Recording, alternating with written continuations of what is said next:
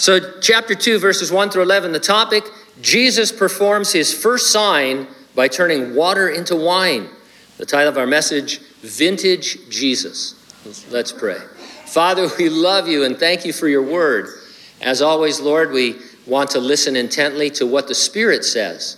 And that's why we follow along the text itself, Lord, because whatever I say hopefully will be meaningful, but what you're going to say to the people and to my heart as we go through this, that's what's going to last. And so do that, Lord. Speak to us, fulfill your promises, make new promises that we've never seen before. Let us know how much you love us, Lord, and may we be filled with your grace and go out of this place more like Jesus than when we came in. We pray in Jesus' name, and those who agreed said, amen. Over 1 million Americans homebrew beer. Home brewing supplies have been in high demand nationwide during the pandemic.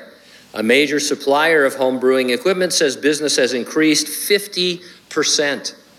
Home winemaking kits start at under $100. I know all this by searching, by the way. Before you throw back a cold one to fight depression from COVID-19, consider this news from England. 1 million additional people have become addicted to alcohol as a result of the lockdowns. The lockdowns have fueled a 20% spike in alcohol-related deaths in 2020. Jesus turned water into wine. The Lord wasn't a home brewer. His disciples didn't have a winemaking kit. He was attending a wedding, and the host ran out of wine. The lack of wine had nothing to do with drunkenness. It wasn't like Captain Jack Sparrow wondering, why is the rum gone? Wine was associated with joy. The psalmist said, wine makes glad the heart of man. Putting it negatively, we read in Jeremiah, gladness and joy have been taken away. I have made the wine cease from the wine presses. No one treads them with shouts of joy. Why is the wine gone was a social blunder from which you might never recover. 1 minute there was no wine, the next there was new wine. It was a miracle, touted by the Apostle John as the beginning of signs that Jesus did. I'll organize my comments around 2 points. Number 1, there's no wine for you in religion. Number 2, there is new wine for you in regeneration. Let's take a look at the no wine situation in verses 1 through 6. You can probably name several movies whose opening scene is the end of the story that will be told. Saving Private Ryan is a particularly good example. The opening scene of Jesus' ministry anticipates the end of a significant portion of the Bible's story. Jesus will return to earth in his second coming as a bridegroom with his bride. A wedding feast follows. In the Revelation, we read, blessed are those who are called to the marriage supper of the Lamb. Let us be glad and rejoice and give him glory, for the marriage of the Lamb has come, and his wife has made herself ready. Turning water into wine at the wedding in Cana anticipates the future marriage supper when we will sit down with Jesus at that time. And so verse 1, on the third day there was a wedding in Cana of Galilee, and the mother of Jesus was there. One commentator said the following about the third day: the strong connection to Genesis, and specifically to creation, thus far in John's gospel, suggests that the first 6 days of Jesus' ministry are to be seen as parallel to the first 6 days of creation. Jesus, the one through whom all things were created and by whom new creation takes place, is beginning his creative activity in human history. John only always calls Mary the mother of Jesus. He respects her among women, but never above women. Jewish weddings followed 3 well-known stages. First was the betrothal. It was a legally binding engagement that took place 9 months to a year before the wedding celebration. Betrothal could not be broken except by a legal divorce. Second was the procession.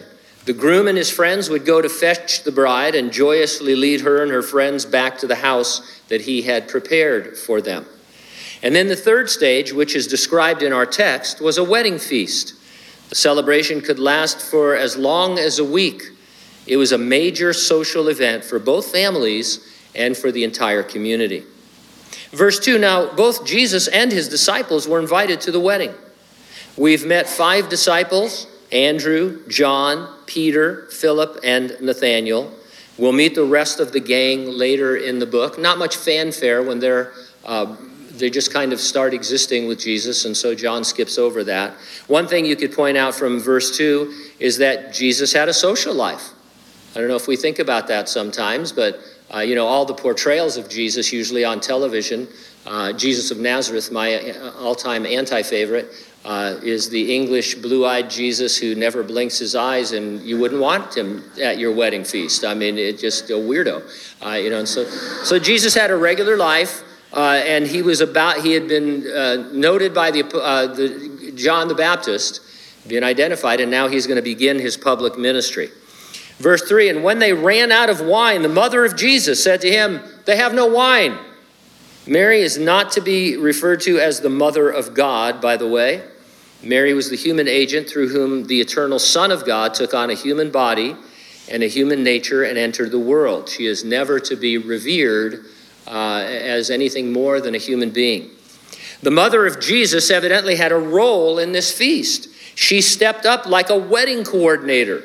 Joy was about to turn into sour grapes. This sometimes happens here. We have a great wedding coordinator here, but occasionally something will happen and she'll find me and say, this has happened, what do we do? And I say, what is that to me, woman? No, I don't. I asked Jean to take care of it. And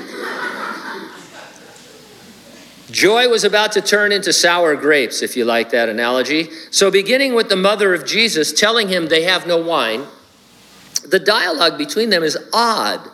It causes scholars headaches. The way Jesus addresses his mother and her responses, in fact, her going to him in the first place, it's all a very strange conversation. Verse 4, Jesus said to her, woman, what does your concern have to do with me? My hour has not yet come. Now, I read that as if it were disrespectful, but it's not. Of course, Jesus could never be disrespectful to his mother. It's equivalent to calling her ma'am in a good way. It's less intimate, obviously, than mom. I suggest that it has to do with something Jesus explains in the Gospel of Matthew. He says in chapter 12, it says of him, while he was still talking to the multitudes, behold, his mother and brother stood outside seeking to speak with him. Then someone said to him, look, your mother and your brothers are standing outside seeking to speak with you. But he answered and said to the one who told him, who is my mother and who are my brothers? And he stretched out his hand towards his disciples and said, here are my mother and my brothers. For whoever does the will of my Father in heaven is my brother and sister and mother. Jesus did not disrespect his mother or family. When it came to salvation, however, they were no different from anyone else. They didn't have preferential treatment. Woman is the perfect way to address his mother to emphasize her spiritual condition as an unbeliever. She carried baby Jesus to term, but she needed to be born again. And so he calls her woman, putting her and us on notice that, yes, he has a relationship to her as a son, but he also has a relationship to her as her Lord and Savior. And she needs to be aware of that just like everyone else. What does your concern have to do with me? Is the English translation of this saying, what to me and to you? It's apparently what Jews said when something was not their responsibility. In my family, we say something attributed to Gollum, not its business. Pam will say something and, hey, what about this? Not its business. And that ends it right there. Sure it does. Anyway, you probably have something like, hey, what does that have to do with me? But I like not its business because it brings Gollum into it. Gollum really makes the scene. Jesus didn't walk around doing random miracles. He hadn't performed a miracle at all because John calls this the beginning of signs. Bottom line, it is unclear what his mother expected. At Christmas time, especially, we sing that song, Mary, Did You Know? And it contemplates what she did and didn't know about her son as the Savior of the world. I don't know what Mary expected because Jesus had never done a miracle. There are apocryphal stories of him healing birds when he was a boy. Oh, little bird. And also of him cursing people, till he got his powers in line, I guess, and all fake. And the Bible says, no, this is the beginning of his signs. He'd never done a miracle prior to this. And so I don't know what Mary expected. My hour has not yet come, or similar words will occur 4 more times in the gospel. The fact that his time had come will be mentioned 3 times. It puts us on notice that God has a perfect timing despite our fears to the contrary. So we read the Bible, it's so cool that just, at the last second, God comes through. We knew he would. These guys in the fiery furnace, or the closing of the door to the ark, or whatever it is, God is just right on time. But not so in my trials. He's always late, isn't he? God, you should have done something yesterday. How about the day before? We're on overtime now. But we always just wait on the Lord, and he shows us that there was a perfect timing because he has a work to complete in us. So, if Jesus' hour had not yet come, why did he perform the sign? The expositor's commentary sheds some light by saying this: the whole phrase might be rendered, "Mother, you must let me act here in my own way." Jesus called her woman, and now he lets her know that she could not influence what he would do going forward in his ministry. He would perform his first sign, not because of his mother's request, but because of his father's leading. It reminds me, and I get no disrespect to Mary, I'm not saying she was like this, but as an example, it reminds me of the interfering mom, in the little beauty pageant thing or sports program or whatever, and, the mom who's just, and stuff, and so that's the idea. What I'm going to do on my own. I don't need a manager. Mary wasn't going to be Jesus' manager. Verse 5, so his mother said to the servants, "Whatever he says to you, do it." The mother of Jesus didn't take Jesus' words offensively or as a refusal. She seems to have understood that Jesus was no longer under her authority. She left it up to him to do what he was going to do or not do. On the other side of things, Jesus must have been a pretty good son, right? I mean, the Son of God never sinned, never did anything wrong. And so she's in a position where, why don't I just leave it to Jesus? Since we've pointed out that Jesus only did what his Father told him to do, we can with confidence say that he sought the Father for guidance. And I think the Lord obviously always in touch with the Lord through the Holy Spirit who was indwelling him, and the Lord speaking to him about what he wanted him to do in his life and ministry. Mary's comment has served saints for centuries as a wonderful rule of life. It's one of the greatest things said by any woman ever. Dr. J. Vernon McGee said that he always wanted to preach a Mother's Day sermon on these words. Whatever Jesus says to do, do it. Those are words to live by. If you're looking for a life verse or some words to live by, that would be great. Whatever you read in God's word, whatever you hear that agrees with God's word, however the Lord speaks to you in concert with God's word, just do it. Verse 6, now there were set there 6 water pots of stone, according to the manner of purification of the Jews, containing 20 or 30 gallons apiece. The purification of the Jews were ritual ceremonial washings.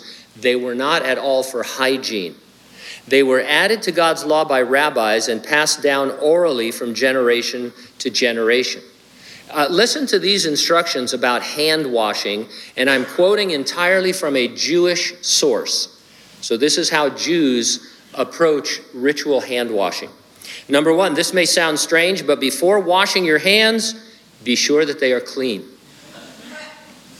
Remove your rings, unless you never remove them, in which case they're considered part of your hand. Fill a cup with water and pour twice on your right hand. Repeat on the left. Left-handers, reverse this order. Pour 3 times on each hand, making sure the water covers your entire hand until the wrist bone with each pour. Separate your fingers slightly to allow the water in between them. After washing, lift your hands chest high and say the prescribed blessing. Say this blessing only if you intend to eat more than 2 ounces of bread. Rub your hands together and then dry them. Be careful not to speak or get involved in anything else until you have recited the blessing on your bread and swallowed some. The Jews knew these steps like the back of their hand. At first hand, ritual washings did not seem so bad, They meant well, but purification had gradually gotten out of hand. Ordinary Jews had their hands full with extra biblical rites and rituals. Taking matters into their own hands led to self-righteousness. The religious leaders were heavy-handed and refused to lend a helping hand. They were always on hand to criticize. Give them a hand. Yes, thank you. I am my own best audience. The water pots were monuments to ritual religion. There was no wine, so to speak, in religion. We would add philosophy and psychology or any vain pursuit of man that excludes God. They may seem to satisfy for a time, even a long time. In the end, you're left thirsting for the joy of salvation. Ritual religion never leads to regeneration. It doesn't lead to new birth. It's all an outward ritual that can have nothing to do with changing your heart. And I want to point out that these guys started off well. Their intention was to bring God into daily life. And so they would sit around and think, what if we washed a special way before eating? Sort of like you would say, hey, why don't we pray before eating? And they would add these traditions. And then over the years, they would add to them until they were an immense burden on people. And that's why we have to avoid legalism at all costs. We can't take a step in that direction because it starts to heap burdens on you. You might as well just pull the chain and all the stuff falls on you all at once. And so be careful about traditions are great. We all have Christmas traditions, Christian traditions. We have traditions, but they need to be freeing. They need to really bring us into the presence of God. This ritual washing made some Jews feel self-righteous and others feel condemned. And that's not ever the Lord's intent. Verses 7 through 11, there's new wine for you in regeneration. Gimli the dwarf challenged his elf companion Legolas to a drinking game. About the time the dwarf went unconscious, the elf said that he was feeling a slight tingling sensation. Yes, Jesus created fermented wine. There's an argument that it was merely grape juice. Before you scoff, turning water into grape juice would be a miracle. It would bypass the natural process of grape production. The Pulpit Commentary writes, the vine with all its wonderful processes, the vineyard, the winepress, other appliances, have all been dispensed with, and the same power which said, let there be light, called these additional elements together, originated them by his will. So yeah, you and I can't take water and turn it into Welch's grape juice. It would bypass the entire process. And so that would be a miracle.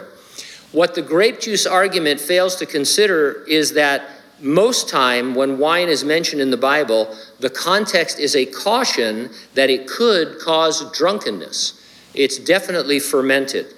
And it's also true that the Jews diluted their wine 3-to-1 to avoid drunkenness. And so, yes, they drank, as far as I can tell, they drank a lot of wine, but being drunk wasn't a virtue. This passage is not about whether or not a Christian can or should drink alcohol, and I don't want to get into that this morning. What I would say is have it to yourself and to God.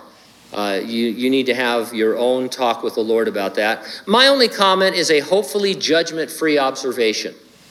When I was saved in 1979, drinking alcohol was the exception, not the rule for believers.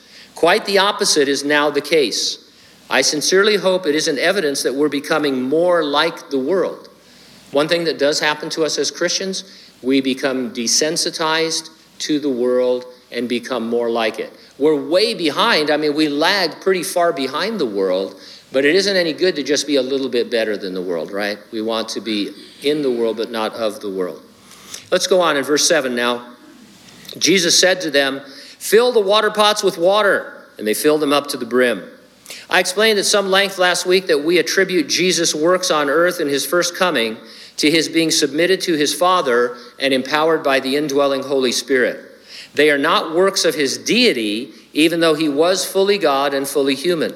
If they were works performed from deity, Jesus could not have promised us, he who believes in me, the works that I do, he will do also. And greater works than these he will do because I go to my Father. And so Jesus said, before he was crucified, he said, guys, I'm going home.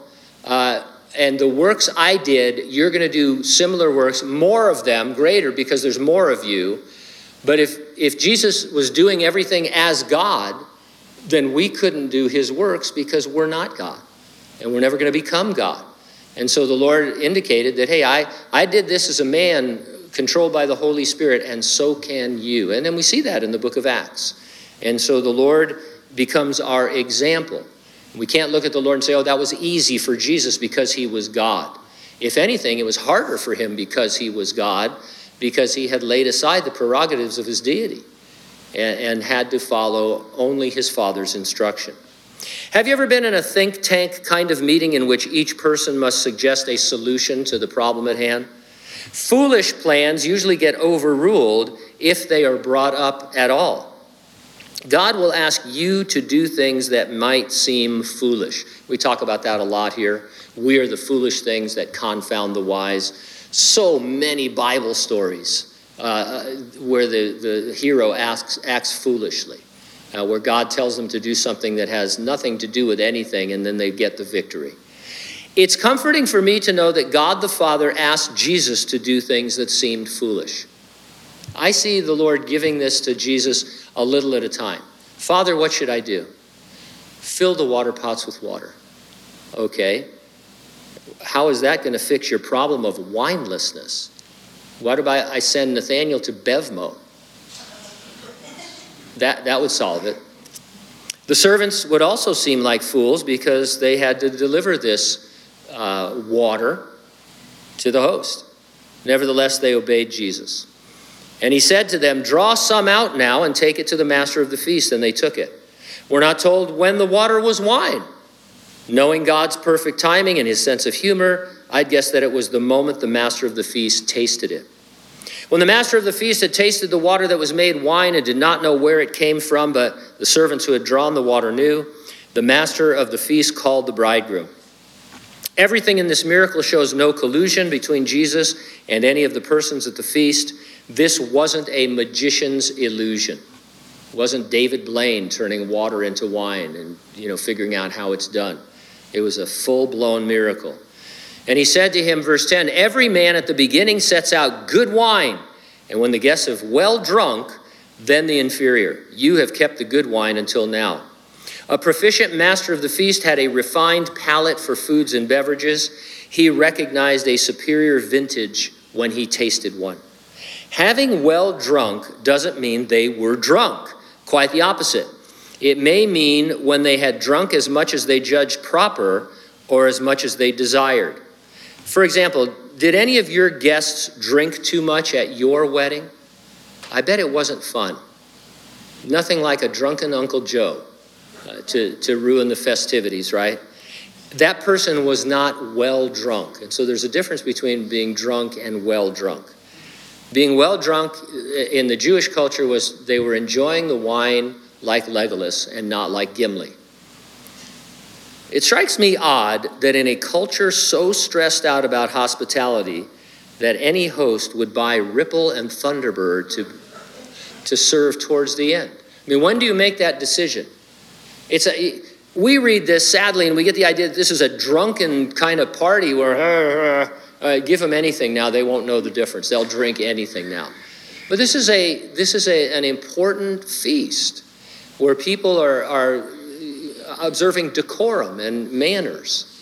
And so I don't know, I have a problem with that because in a culture where hospitality is so important that if you have a guest and don't have anything to serve him, you have to wake up your neighbor at midnight by banging on their door. I need help over here. And so this has always struck me as odd. Maybe, and this is just a maybe the master's saying was a maxim, which I take to be a short, easily remembered expression of some homespun wisdom. An example in English would be birds of a feather flock together. Now, the interesting thing about maxims is that for most of them, there is a contrary maxim. Birds of a feather might flock together, but we also say opposites attract. The bigger the better, but we also say good things come in small packages. What's good for the goose is good for the gander, but one man's meat is another man's poison. You're never too old to learn, but you can't teach an old dog new tricks. So which is it? Well, it's whatever one fits the situation that you're in. And so a competing maxim to the masters here would be, you save the best for last, you put your best foot forward. So I don't know what he's saying, if this is a maxim or if they actually did serve rot gut wine towards the end. No matter how we take the master's statement, the wine he tasted was the best wine he would ever taste again in his life. He would be longing for that again and again. He maybe became a follower of Jesus just for that. I remember bumper stickers that said, God don't make no junk. Remember that? Maybe you don't, you're too young. But the idea is that when the Lord does something, he does it. This is one of the things we have against miracle workers. A lot of times miracles, when you go to a tent revival or something like that, they happen a little at a time. People don't get totally healed. They get pulled up out of their wheelchair and they're all rickety and stuff. And then you find out that they can get out of their wheelchair anyway. And so I don't know. The Lord, when he does something, he goes full on. You are never going to taste a wine like this until the marriage supper of the Lamb, when we drink it again with him. And he's going to say, hey, this is the wine. This is our joy. Verse 11, the beginning of signs Jesus did in Cana of Galilee and manifested his glory, and his disciples believed in him. Saying the sign was a beginning puts us on notice that there is a specific set of signs. Beginning with turning water into wine, there are going to be 6 miracles that the Gospel of John specifically identifies as signs. A sign makes what it stands for more evident than words. In this case, they make evident Jesus' glory. Jesus performed the signs that the Jewish scriptures attributed to the coming Messiah. His identity, his glory was thereby manifested by these signs. Jesus would say to the disciples of John who came to him with questions, say, hey, look at what I'm doing. This is what the Messiah will do. This is the glory of the Messiah. His disciples believed in him doesn't mean that they did not believe before the miracle. What the Lord did in Cana strengthened their belief in him. As I mentioned, Jesus said, I will not drink of this fruit of the vine from now until the day that I drink it new with you in my Father's kingdom. It's going to bring him joy. We might go so far as to say that we are his joy. We wait for our heavenly bridegroom. While we wait, we have, in a spiritual sense, new wine in the person of God the Holy Spirit, indwelling us. The Holy Spirit is mentioned with wine in the Bible. The disciples received the promised gift of the Spirit on Pentecost and were so full of joy that they were accused of what? Being drunk. In the churches that were afterward founded, believers are reminded, don't get drunk with wine, for that is debauchery. Be filled with the Spirit, addressing one another in psalms and hymns and spiritual songs, singing and making melody in your heart, to the Lord rather, with your heart. You and I in Christ are vessels filled to the brim with this new wine. We are well drunk as it is with the Holy Spirit. Now, we've been getting encouraged about our relationship with God the Holy Spirit in these studies in the Gospel of John. Regardless if you are a charismatic or a cessationist, wherever you are on the spectrum of spiritual gifts and the Holy Spirit, all Christians believe the following. The moment you believe and receive Jesus, you are baptized or plunged into the body of Jesus Christ. That's from 1 Corinthians chapter 12. God the Holy Spirit indwells you. 1 Corinthians chapter 6. Since he is a person and not a force, you can't have only a part of him. He has to be present in full. This is a very important point. All of us I do the same thing. We talk about the Holy Spirit as if it is a force when he is a person.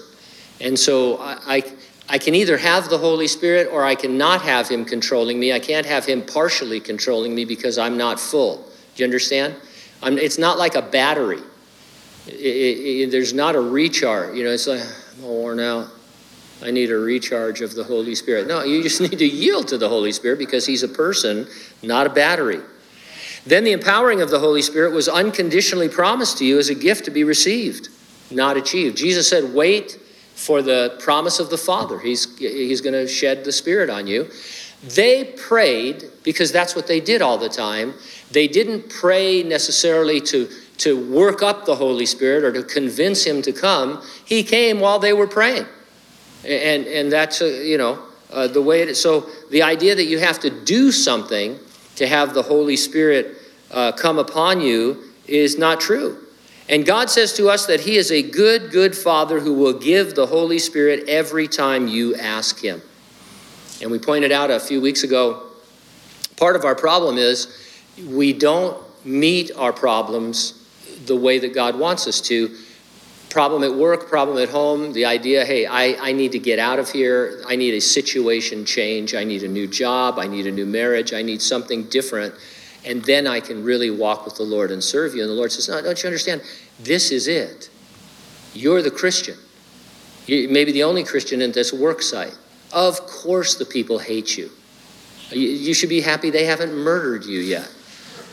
Because you're the only Christian. You're the light of the world. Even if you don't say anything, the devil knows you're a Christian, and at any moment you might explode with a testimony. And so he's after you. Rejoice in your trials. Don't consider it strange. And if we can cultivate that attitude, then we will yield to the indwelling Spirit and say, oh, okay, you want me to rise above my circumstances. I want to live under them until they're good. And the Lord says, no, get out from under there, and together we'll meet this thing. Believe the promise, receive the gift, ask your Father for it. What good father would refuse his son, and what a great Father we have. Amen?